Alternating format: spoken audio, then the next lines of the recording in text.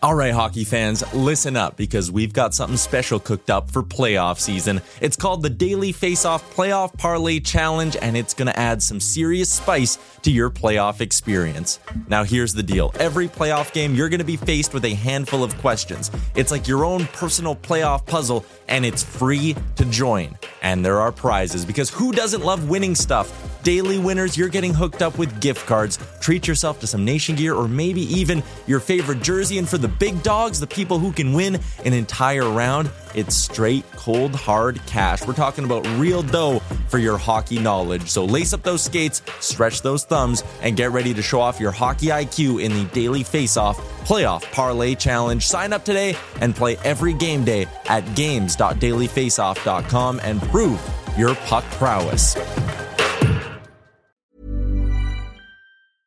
I'm Sandra, and I'm just the professional your small business was looking for. But you didn't hire me because you didn't use LinkedIn Jobs. LinkedIn has professionals you can't find anywhere else, including those who aren't actively looking for a new job, but might be open to the perfect role, like me. In a given month, over 70% of LinkedIn users don't visit other leading job sites. So if you're not looking on LinkedIn, you'll miss out on great candidates like Sandra. Start hiring professionals like a professional. Post your free job on linkedin.com/people today. A lot can happen in 3 years, like a chatbot may be your new best friend. But what won't change? Needing health insurance. United Healthcare Tri-Term Medical Plans, underwritten by Golden Rule Insurance Company, offer flexible, budget-friendly coverage that lasts nearly 3 years in some states. Learn more at uh1.com. You're listening to Oilers Nation Radio, a member of the Nation Network of podcasts and delivered by DoorDash. 1 hour of straight hockey talk with Dan, Rick, Tyler, and Bag Milk starts now. Welcome, everybody. Oilers Nation Radio, episode 180. Bag Milk, Dan, Rick, and Tyler here. As always, it's Friday afternoon. We got a lot to talk about. Edmonton Oilers rolling right now, as we do every single week. We're going to start off with our Oodle Noodle Delicious debate. We did not come up with one unless Tyler's got something off the top of his head that he has not yet mentioned to us. Tyler? Oh, fuck you. That's a yikes. We did not come up with a delicious debate. We're recording 43 minutes later than we usually do, and we didn't come up. What the hell is going on? That's actually a great button. You did that blindly. Yeah. Oodle Noodle Delicious debate. What is the biggest change that you've seen from the Oilers since Jay Woodcroft took over? That's a nice little impromptu question. I like that. He just Tyler came up with that in the on the last fly. second. That's on the fly. awesome. Yeah. He learned that in radio school. That's all that daily face-off time. It's almost like I spend all day talking about the Oilers. Yes. Improv skills improving over for the Yaremchuk household. We had a thing in radio school. It was like a little assignment. You got graded on it, and you'd sit down with the instructor, and they would just lob a word at you, and you'd have to talk about it for a minute. Oh, word association. I like that. That's fun. Tyler. Apples, go. Yep. No, we're not doing this one. You have failed. You have failed. Ryan Nugent Hopkins, the delicious debate. Ryan Nugent Hopkins collecting apples like crazy. Tyler, Crystal.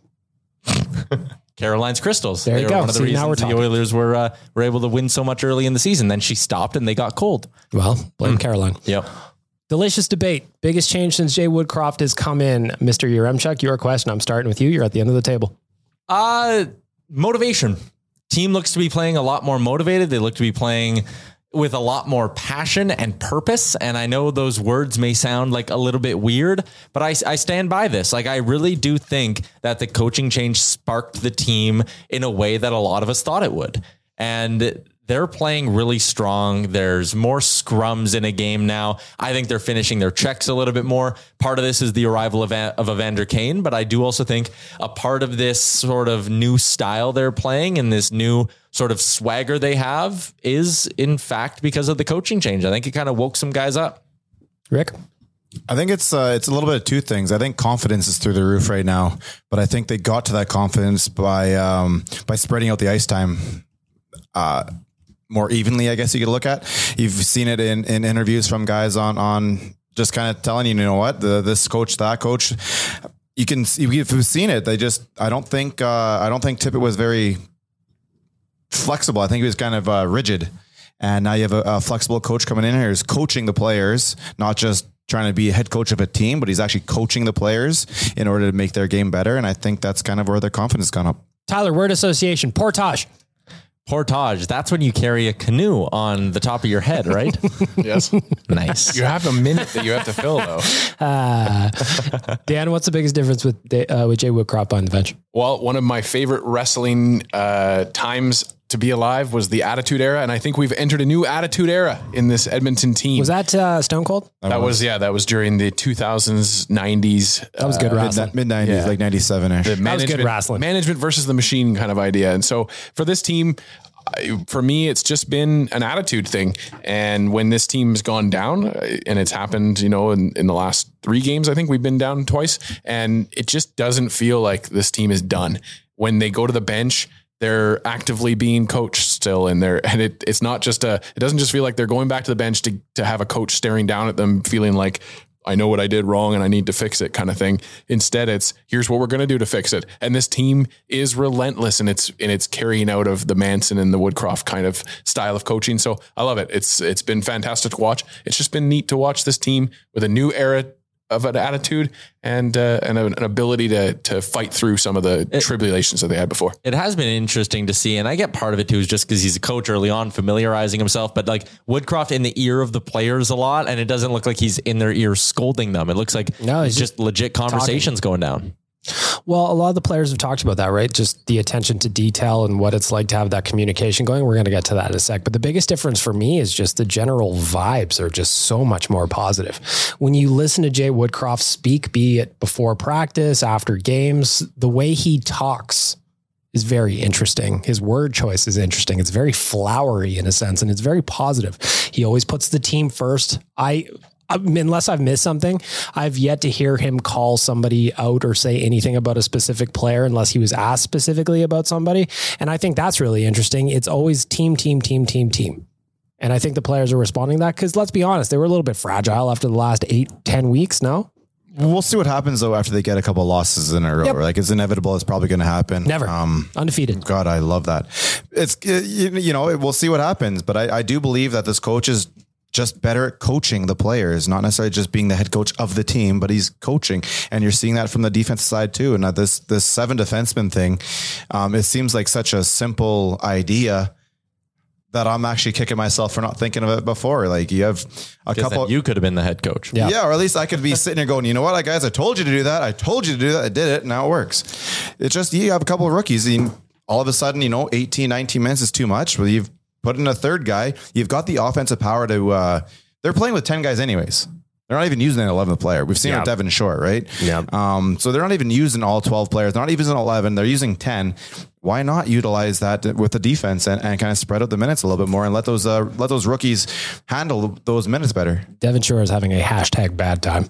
Well, and to talk to your point too, Rick, about the defense and the addition of those guys, couldn't have had these injuries to the defense happen at a better time with this coaching change, having Woodcroft come in and he's able to work with guys that he's been working with at the AHL level in Niemelainen and Broberg. And the struggles that we saw with those guys specifically when Dave Tippett was the head coach, where he would just immediately bench them and never see from them for the rest of the game, is not the case anymore. These guys are allowed to make mistakes and allowed to have issues that then they work through. It's been phenomenal to watch. I think that's a great point as well. And like the way Manson's been able to work with the young guys who he'd be familiar with, and also just sort of make this sort of not scrap heap blue line, but it's spare parts right now, right? It's 7D man. No one's playing with the same pairing. Manson's making it work. And it has me thinking that, okay, you're going to get Duncan Keith back eventually.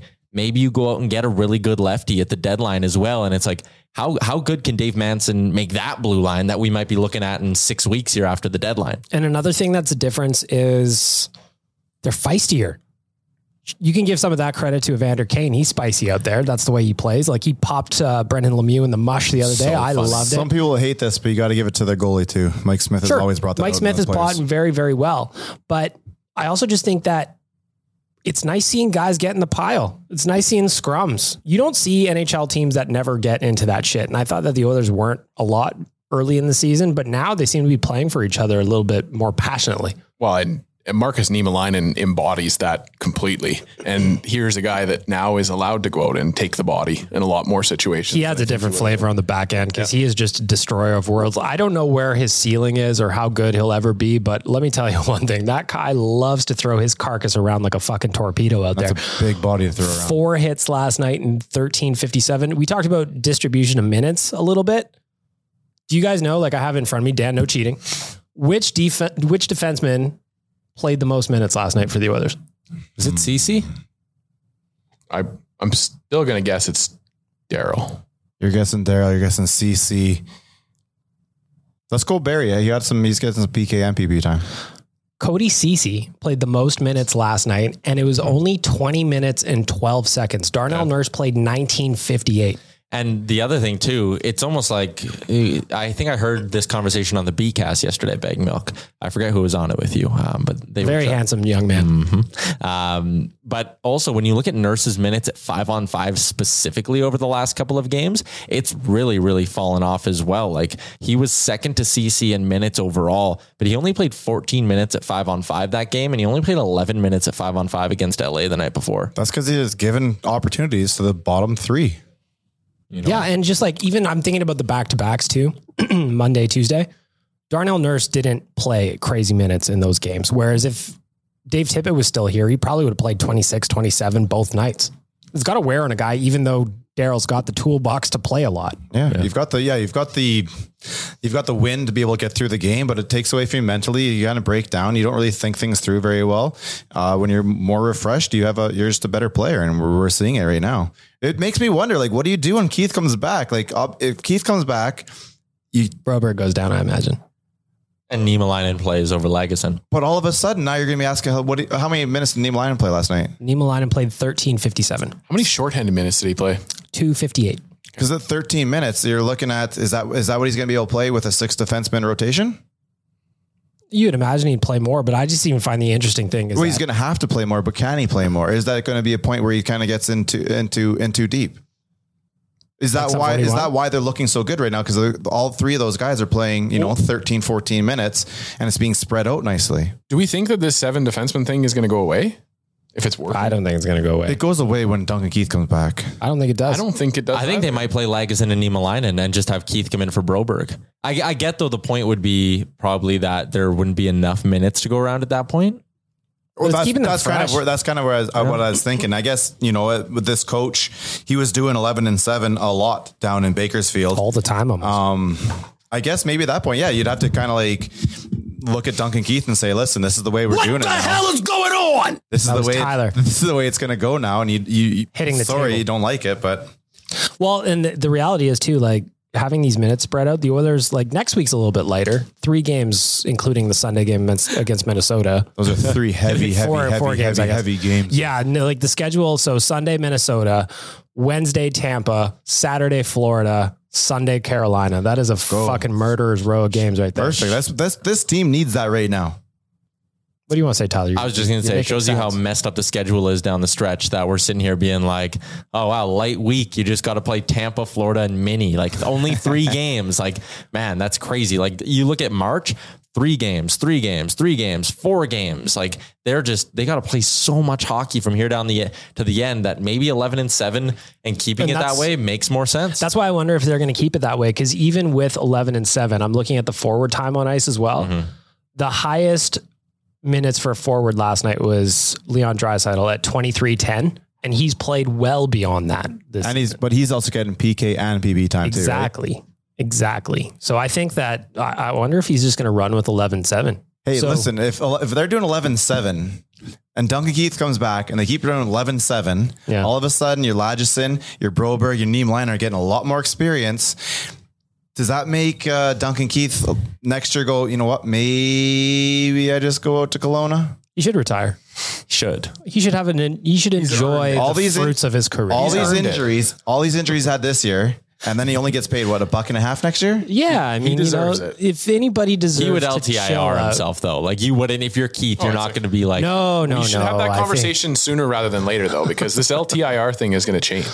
I like daily face-off is causing enough. Yeah, but he won't around be LTIring himself in order to come back for the playoffs. He'll just be doing the 1 year to take his money. He's just doing it to retire. Yeah. You want those checks It's coming. Chris Pronger in it. I think, though, if anybody deserves some time in the sun and a nice glass of sangria, it's Duncan Keith. I'm telling you, man. Maybe He wanted the trade out here to be closer to his family. Duncan, one more step closer. This might be That's a a thing. joke. That's an absolute joke is what it Is is. that too far? Sorry. This might be an actual thing. Maybe that's why he paid so much, because he knew in the long run, this year 2 is going to be, it was going to be pro Edmonton, that whole trade. And to be fair, Duncan Keith's actually been pretty good this season. Yeah. Yes. You know? I've been pumping his tires the whole time. And even I'm at this point, I'm like, if we can get these young kids moving up, that money is so important to us. Yep. So there you go. Delicious debate from DoorDash. What's changed? A whole lot, seems like, over the last 4 games. Utilization, roster deployment, vibes, all of it. So it all falls on, I was going to say 1 set of shoulders, but 2 sets of shoulders. Yeah. Great debate, Sherwood Ford and Tyler. It's Oodle Noodle. Yeah, Oodle Noodle. Oodle Noodle too. Yep. Sherwood Ford also loves. Oh, and he doesn't get a fucking button for saying that, eh? Just start yelling companies. Oh, that's cold. There we go. You're going to wear those out now. People aren't going to think they're funny when we do Hot and Cold Performers. Well, you got Not that they thought they were funny before. No, but what if I push this one here? If it waits a couple more minutes, See, now you're back to the generic ones. Just don't touch the top 2. Touch the top. Oh, now he No, does that's our ex. Thanks for listening to another episode. You knew as soon as he said don't touch the top 2, he's going to touch the top 2. I didn't know that. Thought we could have a moment of maturity on this podcast. You are talking to the wrong hombre, my friend. Were you guys back in the studio last week? Yep. You guys were. I was sitting at home. Yeah. We didn't have enough studio. wires and mics or something. First time 4 of us all back in the saddle though. That's I good. think so. It's good. Shout out to our friends at Oodle Noodle for the delicious debate. Of course, you can find Oodle Noodle on DoorDash. Ding dong. It's Friday afternoon. You don't want to cook. You've worked enough this week. Order yourself something delicious from our friends at DoorDash. I'm going to stick with Woodcroft right now. He became the first coach in Oilers franchise history to start off a 3-0 run. He's now 4-0. First of all, I love that they're winning games again. Just feels good. Last night on the Bcast, Tyler and I were talking about how funny it is that the Oilers are now, what is it, Tyler? They're like 10-2 and something. Yeah, they're 9-2-1, I think, in their last 12 games. And there's a fucking coaching fire. There's a coaching fire towards the back half of that even. Like people forget they were 5-0-1 and then they just randomly lost to Vegas and Chicago. And they look so uninspired in those games. I know. So they're 2 flat tires. Those are just a rigid coach, man. It was. Can you imagine if they would have beaten Chicago though? Like in the moment, we all would have, if a genie would have came and been like, hey, I can give you an automatic win against Chicago. We all would have been like, yep, take it. But if they would have won that game, Dave Tippett's still the head coach. There's no chance they fire him. Mm-hmm. Interesting, hey? Another thing that's been interesting about Jay Woodcroft is players talking about the differences. So if you watched Derek Ryan's post-game interview last night, talking about what it's like to earn opportunities and how good it feels and how hockey is more than a 2-man game and how it's nice to actually have the opportunity and the chance to go out and try and make a difference. He's now on a 3-game point streak. Warren Fogle also said something similar. He says, with Woody here, great nickname, by Classic the way. Woody. With Woody here, there's a huge amount of direction and detail, and it makes a huge difference when everyone knows what we're doing. Again, this is coming down to coaching. It's coaching. I said this a while ago. I think this roster is built okay. It just has to be coached properly. And I don't think Tippett was doing it. He was not playing the bottom 6 players. It wasn't playing the young guys. Now all of a sudden you've got a coach or 2 coaches in here who are willing to coach these players how to be successful with these minutes. And look where we are all of a sudden. And it just shows like for these guys as well, communication is incredibly important. So for Warren Fogle to say it's a huge difference when everyone knows what we're doing, a little bit surprising when a guy's been around 2.5 years as a head coach. And that's one of the first takes on his new guy. No? I know Warren Fogle's new this year, but I didn't read those as like direct shots though. I don't read it as direct shot, but it's just like the difference between it's like an apple and an orange. Yeah, you know? you're pumping one guy's tires, trying to explain what he's doing well. It's just when you look at it like that, you're like, well, the opposite has to be able from the other coach, and that's kind of where we are. Cody Ceci today talking about the young defenseman. Sorry, this just popped up on my Twitter. Ceci on the young D-men stepping up. Quote: they're familiar with the systems and the coaches, and I think that helps them out a lot. They've been playing great for us.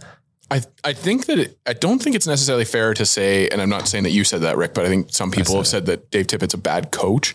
No, I think he's rigid. I He's just a think good that, coach. He's I think just what it is coach for from the me 90s. is that, it's that mentality of you coach in the practices and you are just there in the game. See, and I don't think he was really coaching in the practices either, though. Whereas I feel like Woodcroft is the active coach, right? And he's a constantly, he's constantly got something to say or something to help you make your game a little bit better. And I think that especially with the generation of players that are coming along now, that is a really positive. You need to know how to talk to the young people nowadays. Yep. I'm in a industry where I'm in that same boat. I have nothing besides the kids in their mid-20s. Me too. You know, Tyler. Yeah, you got to learn how to talk to them. Yeah. When they do the gritty for you in the office, you have to support them, bagged milk. That is true. Yeah. You can do it now. We have a camera on. Yeah. I'd like to see it. Go ahead. Oh, come on now. Dude. You know, listeners are going to get irritated with that. Dude, I really gritty. doubt it. Because you know what? Whose podcast is going very well, Tyler, and I play a lot of sound effects on it. This podcast is going well, damn it. They're going to like it just because they know how much Tyler's going to dislike it right away. Yeah. So if you, We're coming off our most downloaded episode ever. Yeah. I wasn't on it. See, that's what I mean. Like if you're listening to this right now and you're not watching the video stuff that Waz does, I'm sitting next to the Rodecaster. Tyler does not like when I push buttons, but he's nowhere near me. Oh, so the decision here, usually I sit over by the monitor. Yep. And I handle the buttons and everything.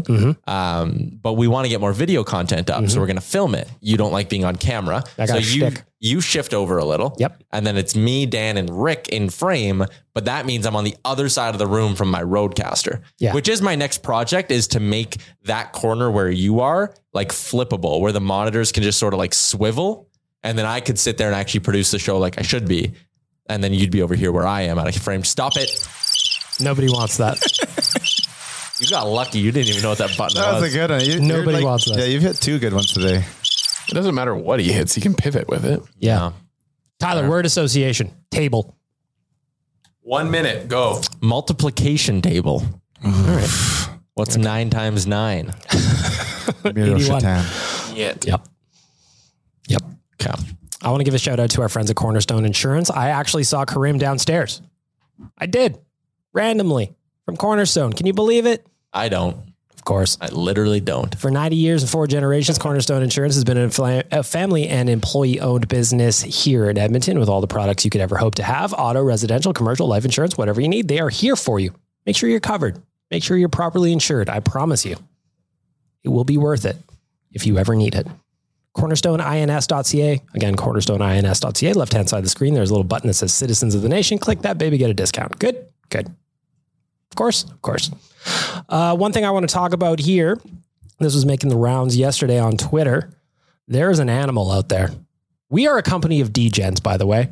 If you followed any of the Nation staff last night during the Oilers game against the Ducks, you saw us all tweeting out our bets, who's putting money where. I live bet them last night.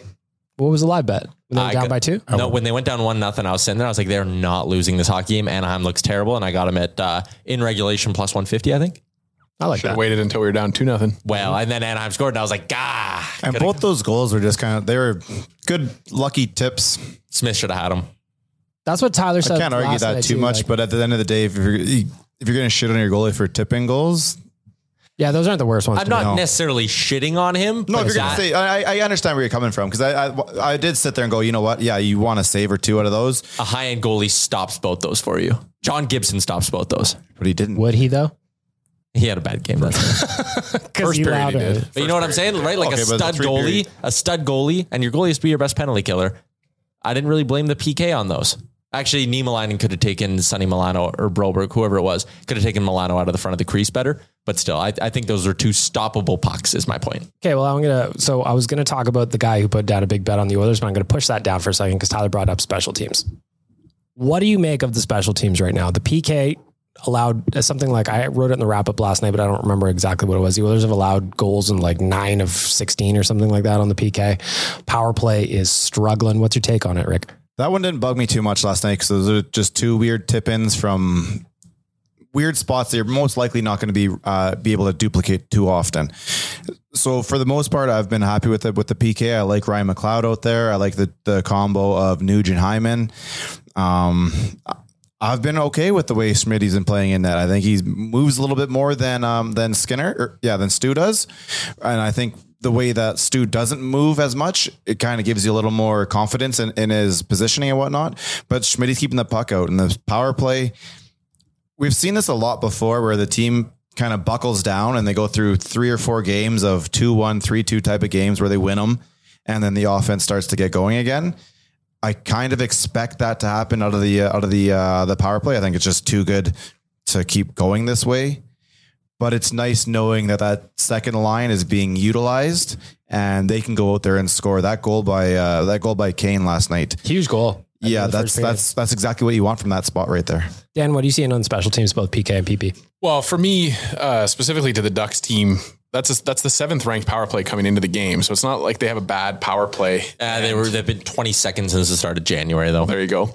But for me, when I look at this Ducks team, I see a team like the Oilers back when we had the Eberles and the Halls and that kind of thing. So I feel like they're like just a good power play team. They have a ton of talent that comes out. And like you said with the Milano goal, that I saw that coming from when he was behind the net. Like he just got into position and it was way too easy to stand there. So for me, I think that I hope that there's a little bit of an adjustment happening for the team trying to, learn the way that we're going to PK this way. But yeah, I didn't look at much of the Ducks power play and say that the Oilers did anything bad. It just wasn't great. The problem I had with the Milano goal was not Smith.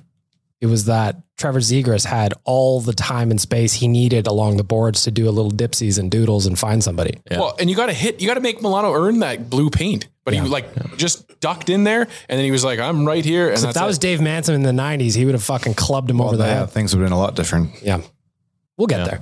What about the power play? What are you guys seeing in the power play? Evander Kane scored a goal. They were 1 for 4 last night. Second unit. Yeah. So that's another difference if you're talking about what Woodcroft's done. He started the second unit in the third period as well. But anyway, sorry, go ahead, Tyler. It's almost like inexplicable for me because if they don't win the faceoff, and maybe this is the explanation, maybe it's not inexplicable. Their zone entries are just very, very poor. If they aren't winning that first draw, you can write off the power play right now because they go back. Maybe they're too predictable. I don't know what it is, but they cannot gain the zone right now. And that's a big, big concern for me. And also, I'm just sick of Tyson Barrie.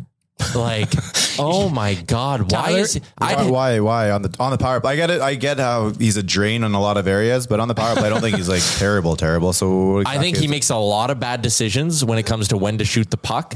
I think it's a lot of shots when traffic isn't established in front and shots off his back foot from deep in the blue line. He's and those drive me nuts. Sexy Reg as the shin pad assassin too. I think at 5-on-5, he's very subpar, but I know we're talking about the power play right now. I look at that and it's like, man, if anyone would take him for free, you do it right now. I do think he had a bad game yesterday.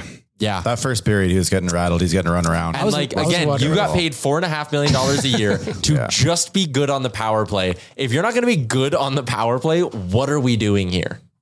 Never mind even good. You need to be great on the power play. If you're getting $4.5 billion a year just to do that. And it's not even like we brought him in to be a power play quarterback per se, because he doesn't have a shot to really do that. And like you said, Tyler, he's been smoking shin pads on the power play. Like that a couple games or just before Tippett got fired where he shot it and the guy cleared it out into the neutral zone and they got a shorthanded attempt out of it. I'm with you right there. Like Barrie should definitely not be the defenseman that starts a power play. It's just like, that just seems silly to me. Would you rather have him or Nurse out there? Daryl and then Bouchard and like... Well, yeah, but Bouchard can't play all of it. So you have to choose for the second. Yeah. And then you have to realize like there's guys on the second unit. The second unit's actually being used. Yeah. So maybe that is a part of it. Maybe it's just a conversation of building 2 balanced units, right? And that's why they want Daryl and Bouchard out there with unit 2, because you want to give that unit the good guys. You're going to use them more. Offense goes down a bit. Yeah. So maybe that is all it is. But that top unit, you need to get them going. Like come playoff time, or just forget. Let's not get too far ahead of ourselves. We're coming to the playoffs. I know. Well, hopefully. Coming down the stretch, like you need that top unit firing on all cylinders because you're not always going to be the better 5-on-5 team. Like you are going to need some games where your power play bails you out a little bit. Especially if Connor is actually drawing some penalties right now. So yesterday when he got called on that penalty at the end of the second period, it was right in front of where I was sitting down in the corner. And he looked and I was trying to read his lips. And I think what I got was like, when that happens to me, you don't call it. And you could tell he like, you could tell the words like when it happens. And I was like, oh yeah, he's definitely Finish bitching the about sentence. like finish the sentence. He's bitching about how he doesn't get that call at all. That was like when, what would that have been? Yesterday was Thursday. On Wednesday, when Evander Kane got a penalty and you could hear him on the hot mic. That's a really bad call. Yeah. That was a terrible. Did you hear the ref in the Columbus game? So good. Shut the fuck up. So good. I love it. I love that. I don't would pay. I don't mind the barking back and forth. I like it too. I would pay if there was an NHL network where I could hear people mic'd up. Do you remember when like the CFL or the CBC went on strike for the CFL and they just had mics and that was it? Seriously? No announcers or anything yet. And it was just the sounds of the Some game. baseball teams do that like once a year. It's like the sounds of the park day, and they just like throw on the camera and just some hot mics littered around. And That's risky. And I think some baseball teams are doing it. They're doing it. They're doing it still in a producer and Yeah, a little someone. delay. I I think they're only doing it for like half of an inning too, just to kind of show people what it's like, but not necessarily. I would Hey, love to listen, hear. that's part of the best part about going to ball games, man. You just sit back and enjoy the sounds of Atmosphere. That's great. Another good thing that I enjoy when it comes to sports, putting a couple of shekels down. We were starting on it. yeah, We didn't get there, but one of you animals out there, and I love it, put $110,000 I love it. down on the Oilers to win the Stanley Cup. The love potential it. return is 4-point-something million. can you imagine they make the final and you got to hedge that fucker? Or if you don't, I mean, you're an Or idiot. you sell the ticket. That's one of those ones you could sell the ticket. buyout or something. was I the don't know one- if I'd be. Dude, if you're in that spot going into like you're about to start, the final, and it's 4.5 if you win, and I don't know what the buyback would be. Let's just call it $2 million for shits and giggles. Do you take your 2? Yeah, I take it. You go- Run. I take it. Yeah, you go put $2 million on whoever they're money, playing to win yeah. the cup, right? Especially if the team they're playing is underdogs. And then that way you're winning 2 I like points how on what that's the where Oilers your win. head went. I just said I just take No, I'm $2 taking my million. $2 million. Yeah, I have no money Me to and hedge Rick this shit. Me or Rick are on the same boat here, but 'Cause we put Tyler's just 110 thinking about another gambling. You only put play. 110 down, right? So you're not putting. All of a sudden, that's 200 times your fucking money. Yeah, I know, but I mean, you would need to get like I don't even know how you could get $2 million in like a book to take the bet for you, obviously. Yeah, no, but I'm just taking my hit. Like, Yeah, you if they can offer sell you your a ticket cash. right now. We'll give you $2 million, or you can hold it and try and go for your 4.5. I'll take my take 2 it. right now. I'll take the 2 all But do you day. remember there was a story about that with the St. Louis Blues when they won the cup and when they were dead last in January, a Blues fan put, I think, $100 on the Blues to win and it paid out silly. $360,000. And they're going into game 7 and he did a thing and they're like, are you hedging? And he was like, absolutely not. Go Blues. It's like, bro. Yeah.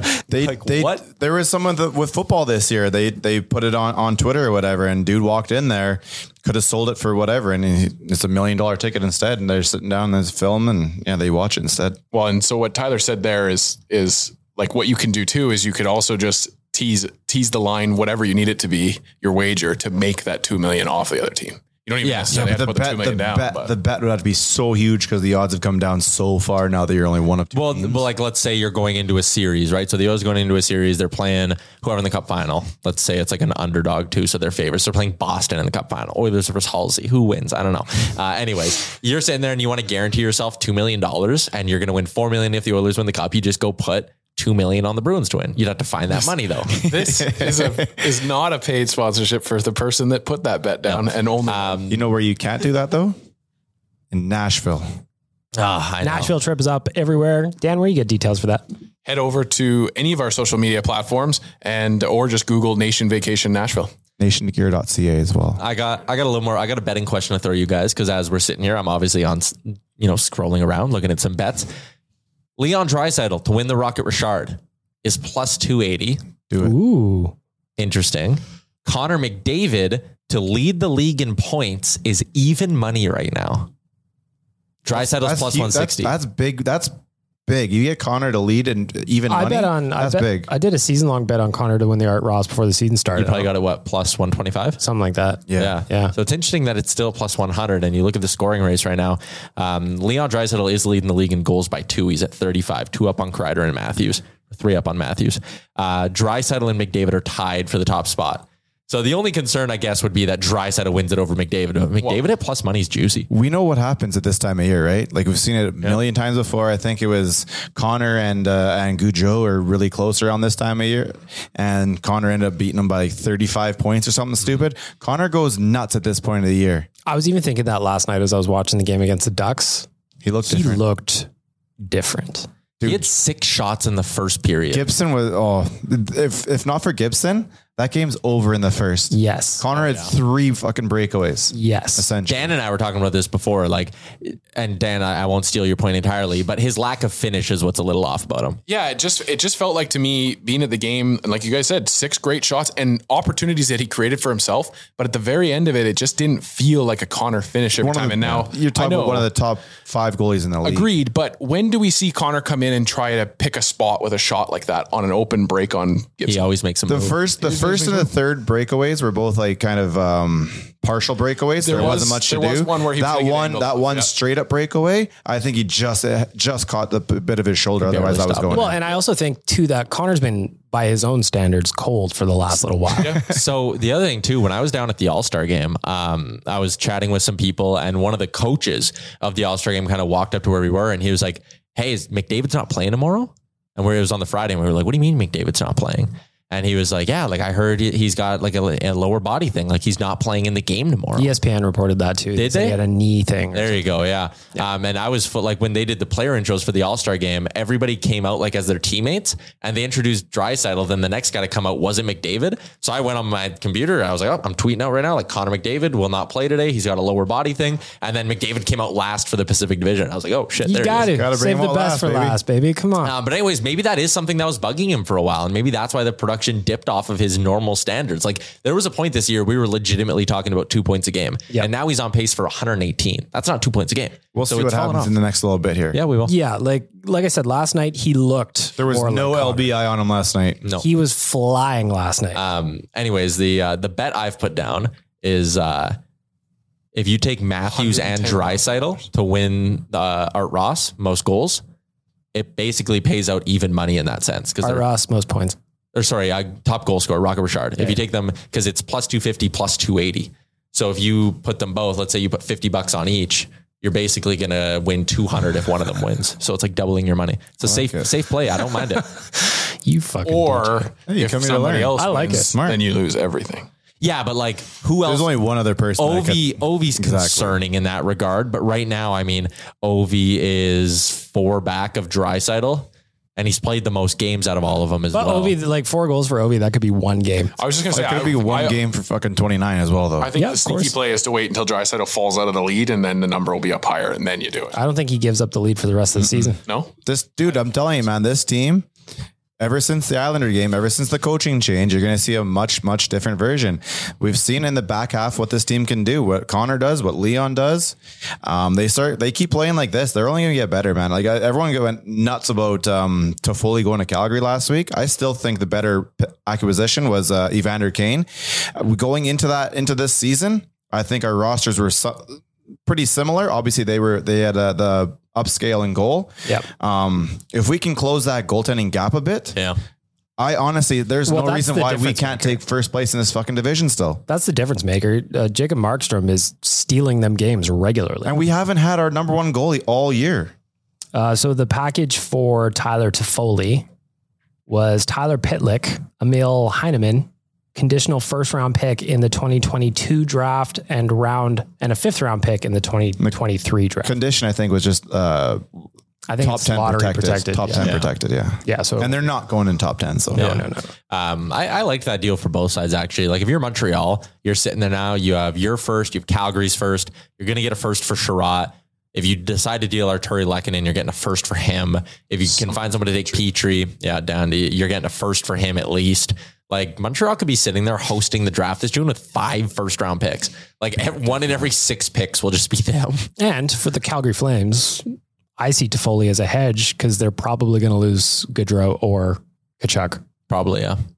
So and I think Johnny's gone. He's our Athanasiou. I would make a wager that it's Tkachuk gone. Oh, I like this. When's Tkachuk up? He's an RFA. Oh, so he's going to cost a lot of money. Cost a lot of money. I think they like Johnny Moore. But he's going to cost 4 first round picks too for someone to pick him up, right? If they offer sheet. If you go the trade route, then it's not. You think they'll I think they'll trade him. I don't understand how they can leave Brad Treliving in charge of that decision though. He might not be the GM if they get bounced in the first round. That's a good point too. But I don't. So who That's knows? one of those weird things where I don't think you can take the reins out of his hands right now. But I understand what you're thinking, that if they don't go to a certain point, you're probably replacing them. Mm-hmm. Yeah. That'd be you're right, though, a franchise altering decision if you don't love your GM. But maybe it's coming from the guy who signed there longer. Maybe Sutter's on board with it, right? Like if there's this is not to sound too much like the fucking Koskinen extension, but like if there's a whole room of people saying it's a good idea, then you probably let the GM do it, even if you're not sold on the GM. Bringing in Toffoli and losing Tkachuk, man, that is. But you would also get a 4 steps lot backwards for Tkachuk.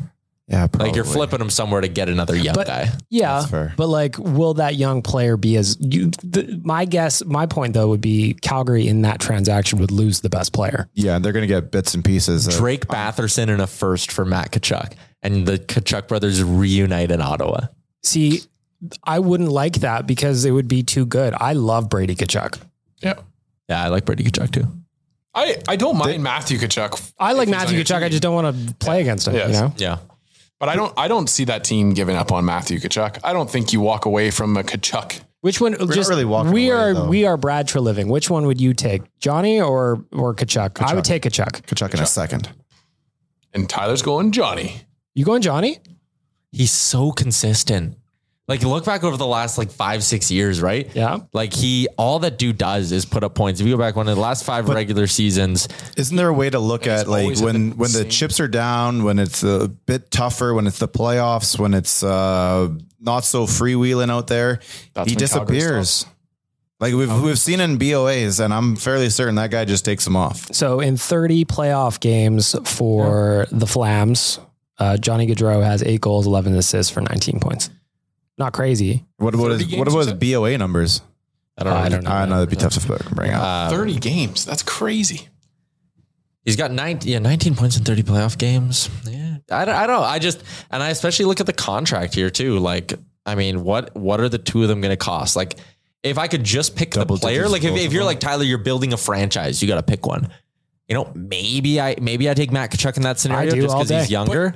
But there's the issue too, is that Johnny Gaudreau has been on this team and been the person that they've been building around for how long? Yeah. And how long are they going to just continue to have problems with scoring? Well, and just watch him disappear in the playoffs again, and Flames fans shit all over him. It's the best yearly tradition down there. The contracts are probably going to be similar. I bet you they both come in around $8 million because of where Kachuk's qualifying offer is and Gaudreau being in UFA years. What's Gaudreau right now? 6.75. 6.75, and you think only coming at 8? Oh no, I think he's going to get more than 8. I think they're going double digits because of the market price. Yeah, maybe I can actually. see Yeah, no, I'm 8.5, probably 9. low on that. You're right. Okay, so you're probably saving a little going with Tkachuk. But if you deal Tkachuk, you're getting a haul and you're just keeping Gaudreau. So Could you imagine Johnny just walks at the end of the year?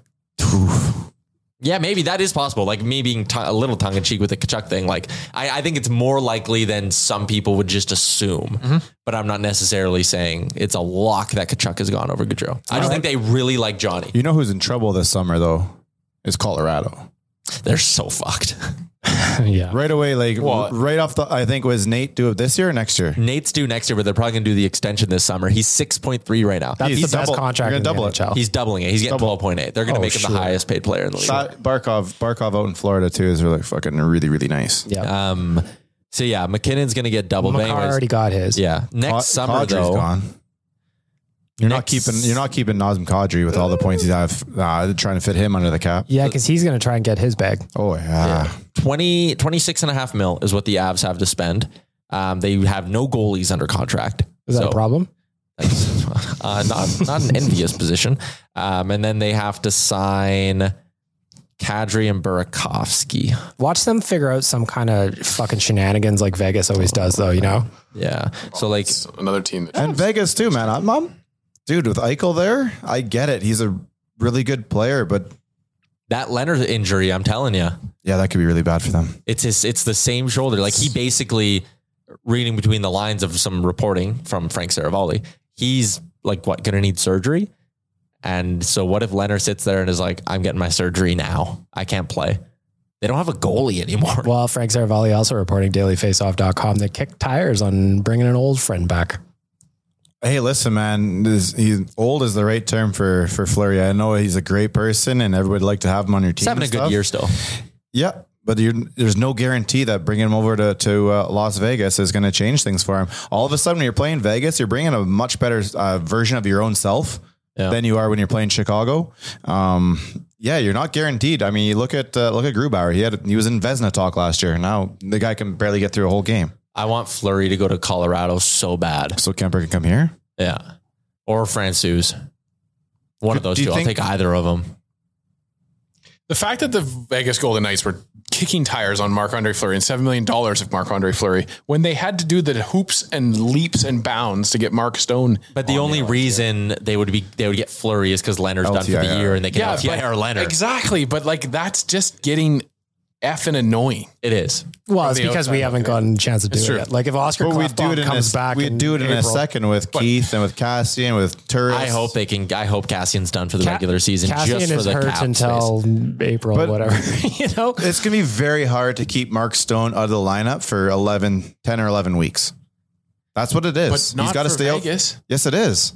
Why? They might lose home ice in the first round. We're right behind them. You're going to need a doctor for one who's going to sign off on that the whole damn time. But the other thing too with Stone is that it's a back thing, right? Yeah. So back, if Stone's in on it, Stone could be sitting there being like, nah, little bit longer with the back. It's not quite there. I'm not risking it. That's Kyle Turris. That's just a little kind of greasy too, though, because like you'd have to imagine he wants to play. You'd think, right? And there's got to be a doctor who said, like, listen, I get it. You say it's still sore, but there's nothing here. There's nothing. I can't sign off on soft tissue. Soft tissue. Nikita Kucherov came back like the day before the playoffs started. Yeah, so but those were more like timelines that were a little bit more appropriate. To say that Mark Stone, who's played all year, who's had a couple 3 or 4 injury breaks already.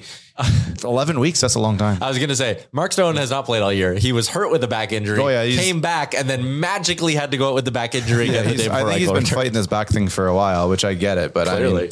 11 weeks is a long time. And if 11 weeks without playing time, I'm not so sure how good of a player he is when he comes back either. I will say to your point, Bag Milk, though, we should stop complaining about it too much because we do want to be able to take advantage of it. Yeah, just like, because if again, it's going to be gone right away, though. Chris Gear over at dailyfaceoff.com has been writing about it, how it might be time for the NHL to close up this LTIR. I think there's probably some GMs out there who don't even want to take advantage of it because they don't, like, morally, they have a like. Wow, they're fucking not trying to win, are they? If you ain't cheating, you ain't trying. Well, and that's always been the thing with sports, right? They talk about that with the Astros garbage can thing. Yeah. It's like, well, was that cheating or was that just trying to get an edge to win a game? The GMs sitting there like, fuck, my team is too good at staying healthy. God damn it. I'm missing 8 weeks with hurt feelings. All right. Buster'sPizza.ca. It's time for Ask the Idiots. I got some questions from you. If you don't know the bit, of course, the boys have not seen my questions yet, unless Dan's peeking. Are you peeking? Nope. Thank you. No snooping. No peeking. Our friends at Buster's Pizza won't allow it. Go to Buster'sPizza.ca. I guarantee there is a location near you. Get yourself some Zog. Get yourself a Donair. Maybe some wings. Delicious. Buster'sPizza.ca. Find a location near you. All right, boys. Ask the Idiots time. I got a bunch of questions here. If you submitted me questions that I didn't get to this week, I just had a ton. So please keep sending them in. I'm going to try and sneak as many of these in for the boys as possible. Sometimes we just run out of time, Sometimes we just run out of time. We kind of covered this one a little bit early on in the delicious debate, but Tyler, I'm going to start with you. Let's talk about style of play. What's the main difference you've seen with Woodcroft's style of play compared to Tippett's style of play? The one thing that a lot of people have pointed out is just being more aggressive in terms of attacking the oncoming rush, right? Like the defenders are stepping up a lot quicker. And I also think the D-men have been a lot more active. I've noticed this with Niemelainen and Broberg specifically. The D-men are more active in the neutral zone as well. Like that sort of far side D-man, if the play's happening on one side of the ice, the guy on the far side is up and bang in that rush a lot more. Think of the Zach Hyman goal that he scored against the Islanders. Broberg was up in that rush. Niemelainen's been getting up in the rush. Guys who aren't your prototypical offensive defensemen are seemingly being coached to get up in the rush more. And that's something that I've noticed. Rick, what do you notice? It's been the play without the puck. So I think that's kind of what Tyler covered there. But that's one thing that Woody came in here and said that we're going to talk about, how to play without the puck. You spend most of the game without the puck. You can still have a lot of effect on the game when you don't have it. And I think that's one thing they've been working on so far. Dan? I would say it's that they're like goldfish. They come out. They come out and they have a bad shift. Delicious. And it doesn't seem to affect them. They have a really good ability to just be the next guy up. And we've seen it with these battle backs. We're starting to get that same kind of swagger we had at the start of the year where, the team goes down and it doesn't feel like you're defeated. Like Tyler put a bet down on the team when they were down 1-0. That kind of confidence is coming back, and it seems to be back because of Woodcroft and Manson. Tyler, did you put a comeback bet because you were confident, or are you just a degenerate? No, I was confident. Granted, a lot of the times it is because I'm a degenerate. I'm fully aware of that. But I was sitting at the game with my girlfriend, and I was just like, God, Anaheim is terrible. And she was like, yeah, Anaheim does not look good. And I was like, you're right. This is live bet territory. She was like, what? That was my phone out in a bin. For me, biggest difference that I think Tyler kind of covered it, but standing up at the blue line, the defenseman, that is a huge difference to me. That was noticeable right away. Instead of backing up into their old goaltender like they were, it was driving me fucking nuts. And I'm glad to see that as a issue that's seemingly been corrected or at least adjusted. Question number 2, Ask the Idiots. I'm going to reverse the order this time. Dan, coming at you first. Which player that played for the Oilers organization is one that you swore would break out and be a big star, but just never ended up making it? Easy answer. Top of mind, Rob Schremp. The guy had all the talent and all the hands in the world, but his boots just never caught up to him. And it killed me to watch his skill just kind of peter away. And it went to the New York Islanders and then Europe after that. I remember when the rookies would play the Golden Bears and they would do the little shootout challenge at the end. And that was one of the first times I ever saw somebody really go nuts with one of those lacrosse style shootout goals. He was almost an originator when it came to this level. Yeah. Rick, who's a player that you thought would be a big star, just couldn't get it done. Just Google the drafts from the late 90s on. Honestly, I think after that, you look at our friend Nail. Yep. Yeah. I think dude had all the offense in the world. He kind of expected it to kind of just seep out and make up for his defensive woes and the rest of his woes, but that was never a thing. And unfortunately, he's playing off in Russia now. So yeah, there's number 1 pick. We had a lot of hope behind him, but I find that with Nail Yakupov, a lot of people want to rewrite history on that one, as if he wasn't the consensus number 1 pick that year. Dude, I still take him over number 2 right now. Ryan Murray? Yes. And the rest of them, few electrifying moments of Yakupov over Murray's career. Yeah. And I don't think it's not reasonable to think that Grigorenko or what is Grigorenko even doing? Is he in the league still? Who's the other one that was? There's no way. There was two big Russian guys. I think they went 3 and 8 or something like that. Was that in Nishushkin's year? No. Zherdev? No. He ended up with Montreal, I think. Nikolai Zherdev. There was, what's Zherdev's old. What's his name that bounces around to every team? Galchenyuk. Yeah, there you go. Yak, Murray, Galchenyuk, Griffin Reinhart, Morgan Riley, Hampus Lindholm, Matt Dumba, Derek Pouliot, Jacob Trouba, Slater Cuckoo was the top 10. What a terrible thing. Wow. 3 Oilers in there too. Tyler, who goes first on that one for you? Dumba? Cuckoo. In a redraft, I'd it would take be Dumba. Probably. You got to go Cuckoo. I'm just sorting here by who has the most points in that draft. You probably take Morgan Riley first overall. Yeah, because he was late first, right? Or Forsberg or Hurdle. Those are the 2 higher scoring guys. Yeah, Forsberg, I think. But Tom Wilson. Dumba's been fucking... Oh, I'd love to have a player like Tom Wilson. I know that's probably not the most popular thing for some people to say. But 91. Would you like to have him too? 91. Does Kane hit he will. Wilson though? Yeah, I think when he gets someone, he doesn't go out. He won't go. Yeah, he won't go search for it. But you saw what he did. Yeah, you saw what he did to Lemieux. I think. Oh, hey, how about this? 15th overall in that draft. Our boy Cody Ceci. 110th overall was Andreas Athanasiou. The amount of former Oilers in this draft. Eric Gustafson. Edmonton picked him, and he never played a game. Tyler, which player did you believe in strongly that just never quite made it? Magnus PRV. Yeah. Preseason hat trick. I thought he'd be the best body. Again, one of those early draft picks in the rebuild when I think optimism was still high about the Oilers drafting ability. And it's we had as a fan base, and I know I'm speaking a little bit before my time, but never really seen those high level picks, right? Or this many of them. And this rebuild was supposed to be so exciting and every pick was going to hit him. PRV's going to be this kind of 1-2 punch with Hall or whoever we had around at the time. I guess he was before Hall. It was hope. And it never happened. Proper veterans around those guys too. Which is why when you watch Ottawa's got to be careful. Yeah, I think that's a big reason Ottawa's going to go hard after Giroux this summer. They have to. And that's why I'm sitting there with Montreal and it's do you trade Brendan Gallagher? Do you trade Josh Anderson? And I'm kind of sitting there watching it being from an Oilers perspective, beware, don't strip her right down to the studs. No. For me, just to wrap this one up, I'm going to go to the 2000 draft. We heard about this guy for a long time. He only ended up playing 2 games for the Oilers. 17th overall pick, Alexei Mikhanov. He was supposed to be the big Russian that with the hands that would come over and do stuff. He was gigantic, 6'5", but in 2 games, that's all she wrote. When did he play those games? Like 06? 06, 07. Yeah. I remember as a kid getting his rookie card and being like, whoa. I remember when he would show up to rookie camps and he would just dwarf everyone. Yeah. How big was he? 6'5". Ooh, that's a tall big drink back of water. then. Thick unit. Absolutely. Rick, I'm going to start with you. This one's coming in. This is an easy one. Ooh. What's the best Slurpee flavor? Listen, I'm a steak and potatoes. I'm a jeans and t-shirt. I'm a Pepsi. Yeah. Yeah. This guy. Yeah. Dan, you going to that too? Always, you have to go cola. And the trick is always pick, it doesn't matter if it's Pepsi or Coca-Cola to me, as long as you pick the darker of the two looking. For the record, the bigger question here is that it's a Slurpee. I'm not talking a Frosty or a Froster or whatever. Like the 7-Eleven is far. Brought to you by 7-Eleven. Circle K has some pretty good ones. It's not. No, I don't. It's not. It's not a Slurpee. Sucks. Cold sucks. It's not a Slurpee. No, that's another one. Tyler? Cola. Yeah, just if you can get Coke. The one thing I'll say is if you can get me a vanilla or a cherry iteration of it, I'm all over that. Like a cherry Coke, cherry Pepsi Slurpee. If I am at a parking lot with Tyler and you run in and say, I'm going to get you a Slurpee, what do you want? I'll just say anything brown. Yeah.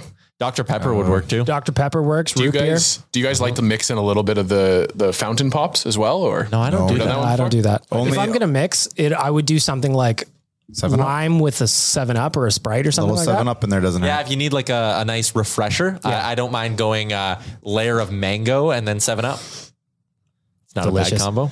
or a Froster with lime and vanilla ice cream. I don't do that either. Let's go to the 7-Eleven. Creamsicle. I don't have a 7-Eleven near me.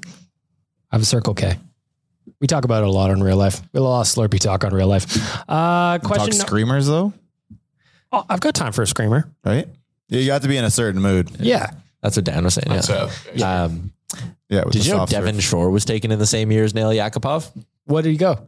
He went 61st overall. To How much of our current roster comes from that draft year alone? Seems like too Oh my much. God. This is actually an insane collection of former Oilers in this draft. and current? Yeah. So Slater Cuckoo was in that draft. Pontus Aberg was in that draft. Chuchar Kara, Matt Benning. My Lord. Devin Shore's in that And draft. it goes from the past here. Yikes. Yeah. Then there's Yak. I'm just going in like reverse order of who has the CC. most career points. CC, we already mentioned. Like Gustafson. Athanasiu. I guess he didn't play here. Griffin, Reinhardt. It's pretty wild. Where are you now, Big Cat? Anthony Stolars. Griffin Reiner. Yeah, you mentioned him. Great Oiler. Anthony Stolars. Wow. That was quite the draft. Quite the draft. Ask the Anyways. idiots for our friends at Buster's Pizza. Tyler, when Keith comes back into the lineup, where does Niemelainen fit? When Keith comes back, Niemelainen's your third pairing guy on that left side. I honestly think he's done enough to earn that spot. I don't see a reason to take him out of the lineup. He brings you something you don't need. He's trustworthy with the puck, even though he's not necessarily like a strong puck mover per se. You can trust that guy in a lot of situations. And I think as he gets more comfortable in the NHL, he's only going to get more mean and he's only going to get more effective.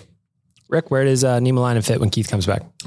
Fits on the blue line. I'm not getting rid of him. I'll say one thing I might consider when you get Keith back, maybe that's an exit for Barry. Move Keith to the left or Keith to the right and let the other two keep going down the left. Niemelainen doesn't fit in a lot of doors, but he fits on this blue line. Yeah.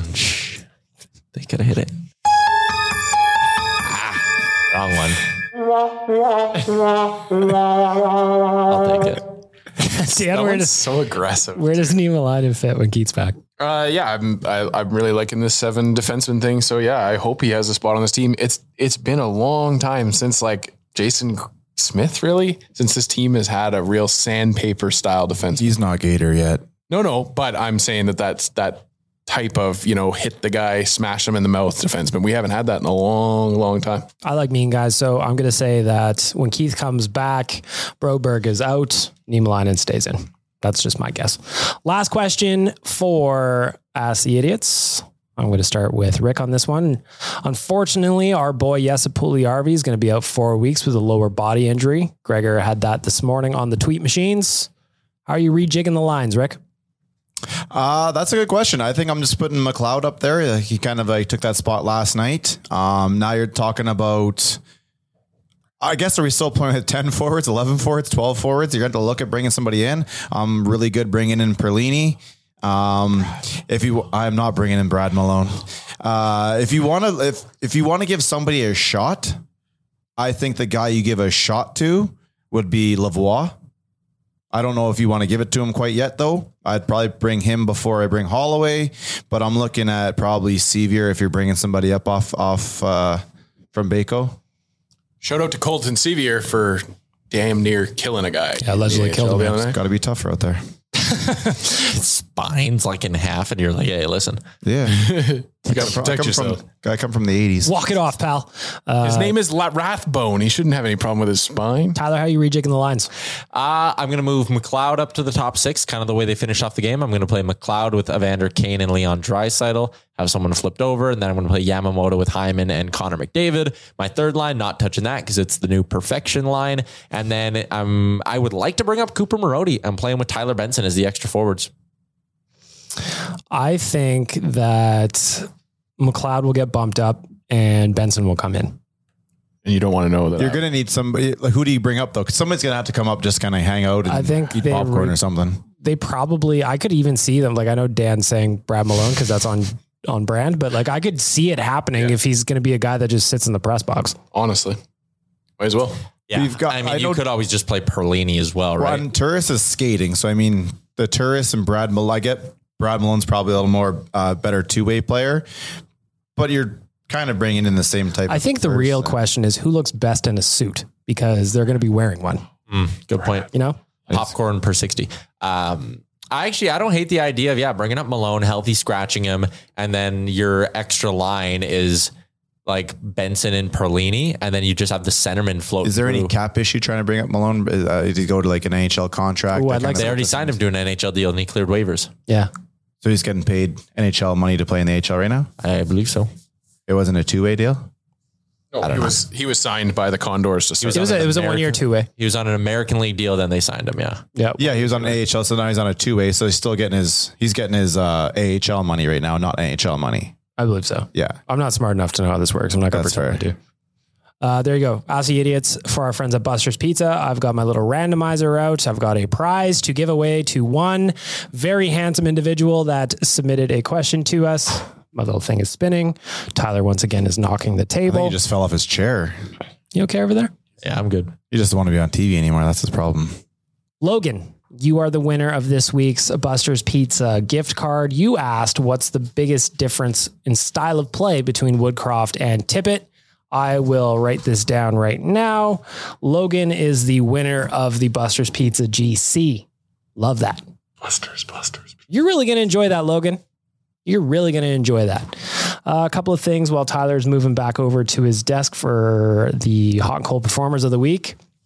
I don't think we could finish off the podcast without talking about the Team Canada women winning gold. Maybe that was going to be someone's hot performer. Marie-Philippe Poulin is a fucking absolute goat out there. The second she's eligible, she's in the Hockey Hall of Fame. What was the stat you gave us yesterday on Real Life, Tyler, about her? She's appeared in 4 gold medal games. 7 goals. She scored 70% of Canada's goals in those games. She's the only hockey player to ever score in 4 Olympic gold medal games. Bananas. Wow. It's nuts. Insane. Absolutely insane. So shout out to the Canadian women's Olympic team for bringing the gold here. Tyler, what is going on right now? Hey, this is our new life as we try to make more video content. Sometimes cables are going to get wired around and stuff. The other thing I want to mention is Team Canada, the men got bumped out. Sweden, fucking Anton Lander with the nail in the coffin at the end. How dare you, Anton Lander? That we had a deal, Anton. You were supposed to be our captain. Do you remember that?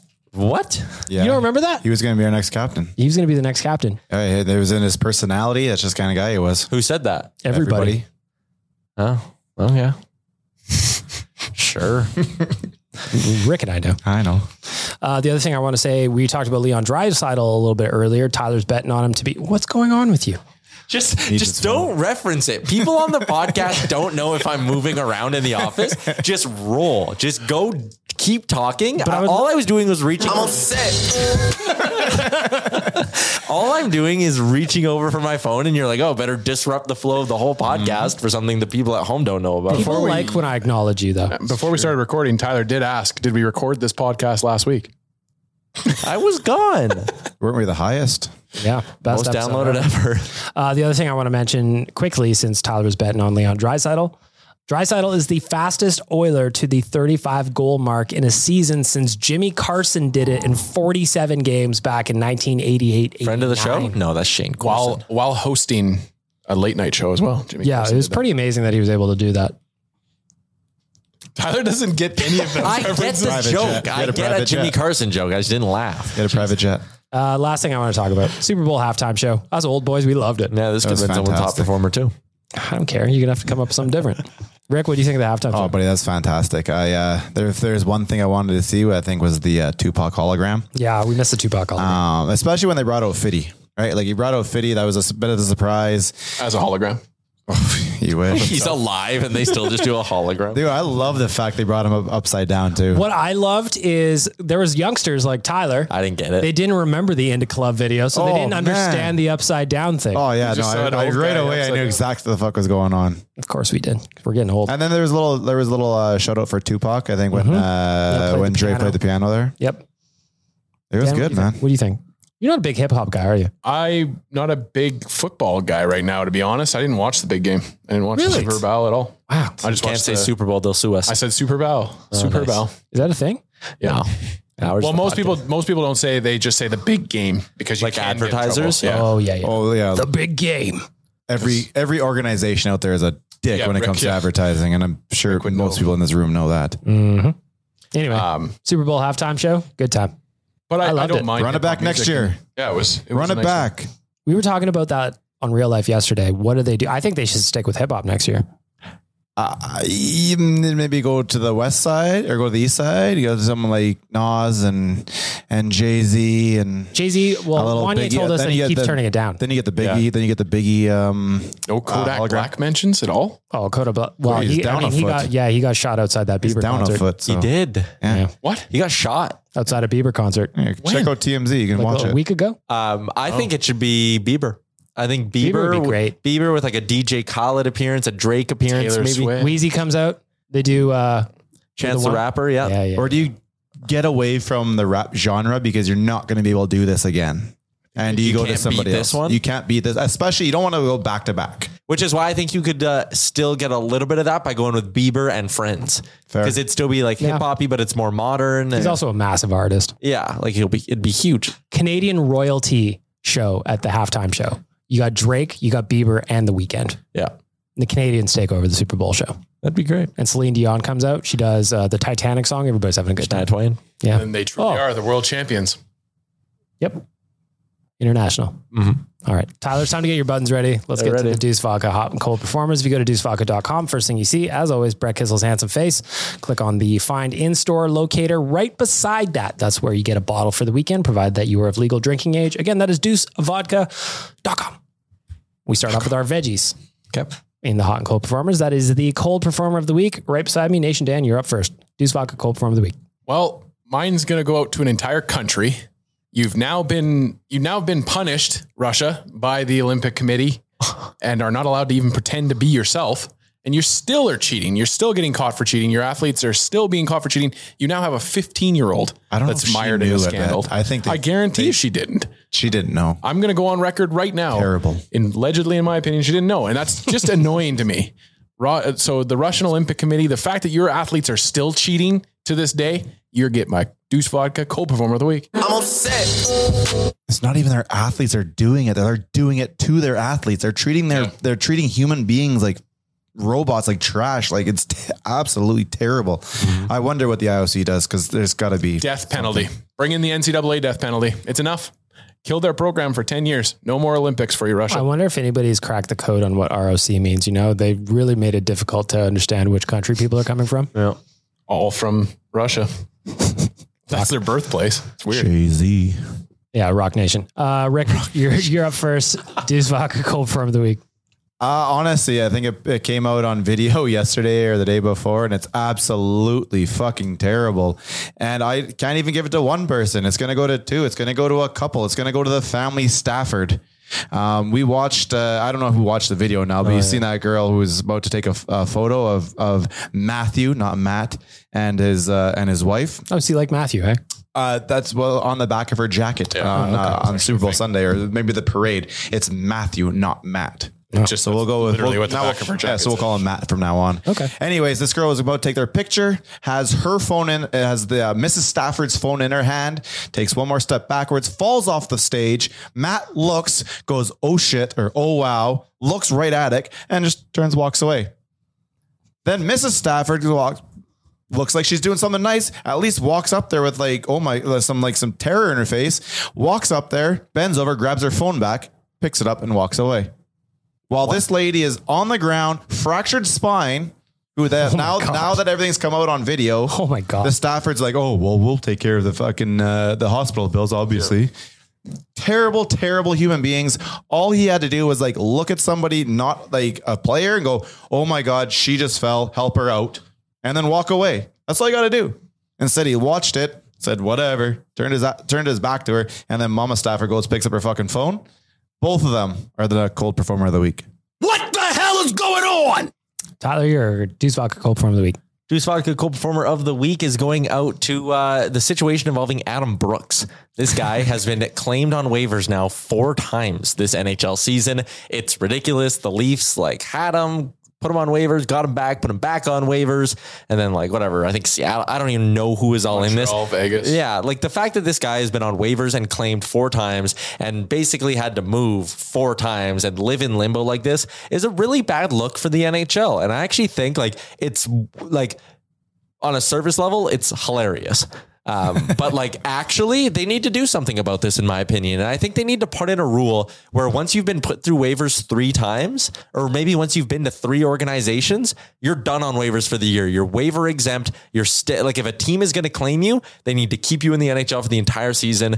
No ifs, ands, or buts about it. The situation around Adam Brooks. We have been hoodwinked, bamboozled, led astray, run amok, and flat out deceived. Well, and I will say for that suggestion too, it doesn't necessarily mean that player can't be transacted anymore. It just means you have to do a trade for them instead. You need to show that you actually want him and you're not just trying to bury him in the minors. Low Tide's tweet was hilarious for that. First month's rent and last month's rent. This is starting to add up for him. Yeah, no kidding. Yeah.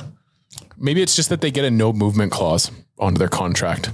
Yeah. I hope he's at least getting a collection of pens from the hotels he's at, Then that way the player can decide whether they want to be passed around Team or not. Yeah. Does he get a jersey, do you think? Nah. I was going to ask that actually because we were talking about it before the show with the Anton Forsberg. I was curious. I would love for us to reach out to one of our daily face-off colleagues and ask, do these goalies get equipment sets from these teams? Because I remember specifically Forsberg had an Oilers kit that he was wearing. But he was signed as a free agent. So he would have had all summer to be you can order it and sure, and they will. But if you get fucking picked up the next week, McKenna has his closet of jerseys that he does his show from, and he says he had to buy some of those. I buy for the teams he played for. Yeah. Dude, I was a couple of years. Well, do we have Laddie on this? I was talking to Laddie once, and we were going to get his jersey put up beside the Davey jersey at the bar. Yeah. And he's like, "Yeah, let me just go pick one up for you." He's got to go buy his own before he can sign for it. Who is this? Laddie Schmid. That makes sense, I guess, from the standpoint of you don't want an unlimited supply, but you would think that players could get their own jerseys. You can sew that shit on. I can't go to this. I can barely go to the store right now and buy a jersey with a name on it unless it's one of the big ones, right? Yeah. Otherwise, if you wanted to Schmid, they got to do it anyways. You can't tell me that one of those guys back there can't just quickly sew on a name bar.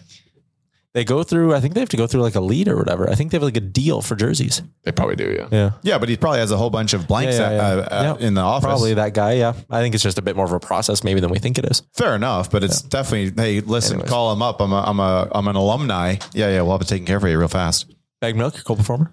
My Deuce Vodka cold performer of the week is the Oilers power play. They have gone 1 for 12 over the last 3 games, and it makes me sad inside. It's been up and down like a toilet seat, really. It really has.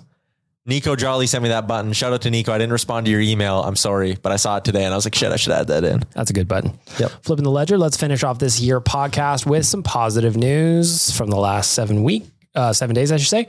Tyler, you're up first. Deuce Vodka Hot Performer of the Week. The KIJHL announced today the creation of the Jackson Joseph Memorial Scholarship. Jackson Joseph was one of my friends throughout high school, after high school, all that stuff. Passed away in the Humboldt Broncos bus crash. Still think about him, honestly, every day. And that's not a stretch at all. One scholarship will be awarded every year to a player, and they will get a chance to, it'll help them pursue their dreams of playing college hockey, which is something Jackson wanted to do and didn't get a chance to do. So the KIJHL, for keeping Jackson's memory going, you get my Hot Performer of the Week. Couple claps. There we go. We're good. Nation Dan, your Deuce Vodka Hot Performer of the Week. Her name is Erin Jackson. And this past weekend, after just starting to skate 6 years ago, does that sound familiar? Just starting to skate 6 years ago, she won the 500 meter speed skating gold medal in the Olympics. Yeah, incredible achievement. I don't think I'm going to be at any Olympics in 6 years. How dare you? But the bar has been set. But I do have a chance. There's a chance. And so to you, Erin Jackson, you get my Deuce Vodka Hot Performer of the Week. I can't believe it! How is she a 47-time inline skating champion? Well, because they have meets like every second weekend. That's great. Because I read that. I'm like, 47 times. How is that a thing? They have meets at ovals all around the world, and it's just like not every person shows up every time. So the Stanley Cup's just handed out every week to whoever beats the Lightning the most. Dan, if you're not in the 20 whatever Olympics, you failed. The ones here in Canada. Rick, your Deuce Vodka Hot Performer of the Week. Well, I'm going to go back to our hockey team here, and I'm going to give it to one of our new players. I think 91 has really stepped up. He's scoring goals. He's doing the greasy things that we want to see out there too. He's giving shots to Lemieux. He's out there. He's mucking it up. It's the type of player that we need right now, and he's. I think the team's playing differently with him, so we're going to give it to Evander Kane. He's a hot guy.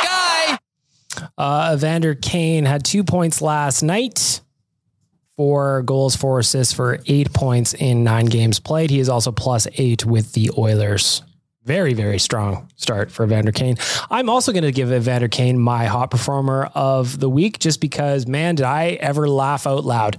Like there are many times when I'm watching an Oilers game, but I legitimately burst out laughing. But I certainly did when he popped Brendan Lemieux in the mouth and he folded over. Not only did that happen, I also got to give some love to Dan for the meme he made after with the wasted from Grand Theft Auto. So fucking funny. Again, that gives us a flavor of content or a flavor of player that we just don't have in the lineup. And I'm going to give Evander Kane a second shout out because I like it. This is why I'm hot. I'm hot because I'm fly. You ain't because you not. Love Mims. Shout out to Mims. All right. There you go. Oilers Nation Radio episode 180 is in the books. I got to give a thank you to DoorDash, Oodle Noodle, Cornerstone Insurance, Deuce Vodka, and Buster's Pizza for making it all possible. And more importantly, you for welcoming us into your ear holes every single Friday. We're here. We'll be back next Friday. Lots to get to. Here's hope no Oilers keep on rolling. Big week next week. Have a great weekend, everybody. Shout out Dave Jamieson.